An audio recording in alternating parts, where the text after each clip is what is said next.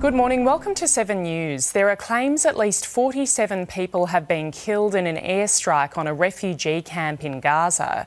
A health ministry spokesman in the Hamas-run Strip says Israel's military carried out the attack, leaving dozens of others wounded. But Israel has not confirmed that it hit the camp and says it's checking whether its forces were in the area. US Secretary of State Antony Blinken has met with Palestinian officials in the West Bank who are calling for a ceasefire. Scott Morrison has become the first Australian politician to visit Israel since the Hamas attack on October 7. He was joined by another former Prime Minister, Britain's Boris Johnson, in a show of solidarity with the Netanyahu government. The pair has been described as, quote, true friends of Israel, and will be visiting communities in the south to meet with IDF soldiers.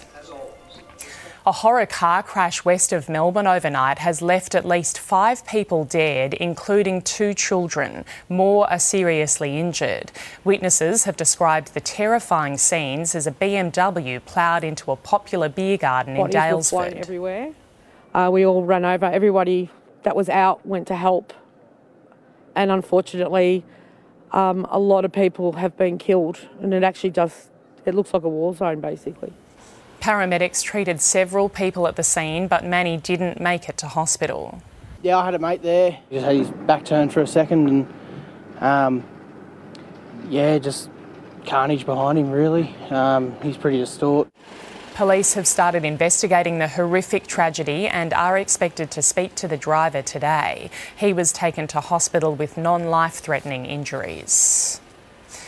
A dozen Australian citizens trapped in Gaza when the conflict with Israel reignited last month have touched down on home soil overnight. There were emotional scenes as loved ones were reunited at Sydney Airport. Very, very relieved to finally be back here. We still cry for the people that we left behind us, but I'm so glad to finally be back in Australian land. 67 Australians remain trapped in the war zone. Anthony Albanese is confident China will soon lift its remaining billion-dollar trade bans on Australia. The Prime Minister is now in Beijing, preparing for his crucial meeting with President Xi Jinping. Political editor Mark Riley is travelling with him. Well, it's a meeting 18 months in the making. Anthony Albanese says he'll have a straightforward discussion with President Xi here in Beijing tonight, talking constructively on those issues where they agree, and frankly and openly on those where they don't. I believe it is in Australia's interests and China's interests for us to cooperate wherever we can.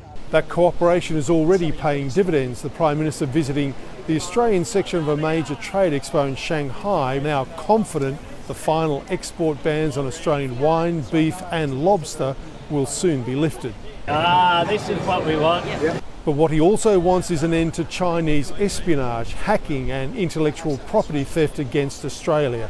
And President Xi wants Australia's backing to join the Trans-Pacific Trade Partnership, as the Prime Minister strives for a new relationship with our biggest trading partner and the region's biggest security threat, one built on openness, honesty and fairness, a point he will push with President Xi when they meet here in Beijing tonight.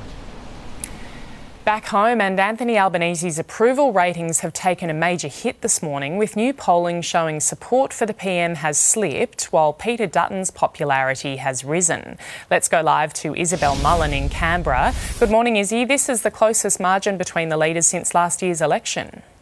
Yeah, good morning, Jody. This is the Prime Minister's worst approval rating during his time in office. The latest news poll revealing support for Mr Albanese has fallen below 50% for the first time in the contest of who would make a better Prime Minister. Only 10 points now separates him from the opposition leader, Peter Dutton. The coalition leading Labor on the primary vote, 37% to 35%, but on a two-party preferred split of 52 to 48%, Labor would still be on track to repeat its election victory with no loss of seats. There's no doubt that it's been a tough time for the government after the Prime Minister took responsibility for the defeat of the Indigenous Voice referendum in October. There are fears there will be another rate rise tomorrow. His government also copping criticism for how it's responded to community divisions sparked by the war in the Middle East. All this as the Prime Minister tries to improve our relationship with China during his visit to Beijing. Jody. Izzy, thank you.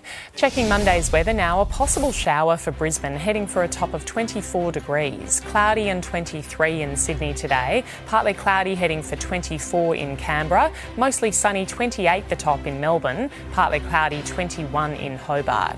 Sunny and 28 degrees in Adelaide. Morning haze in Perth, followed by a sunny day with a top of 27. And a shower or two and a possible storm for Darwin, a top of 34 degrees.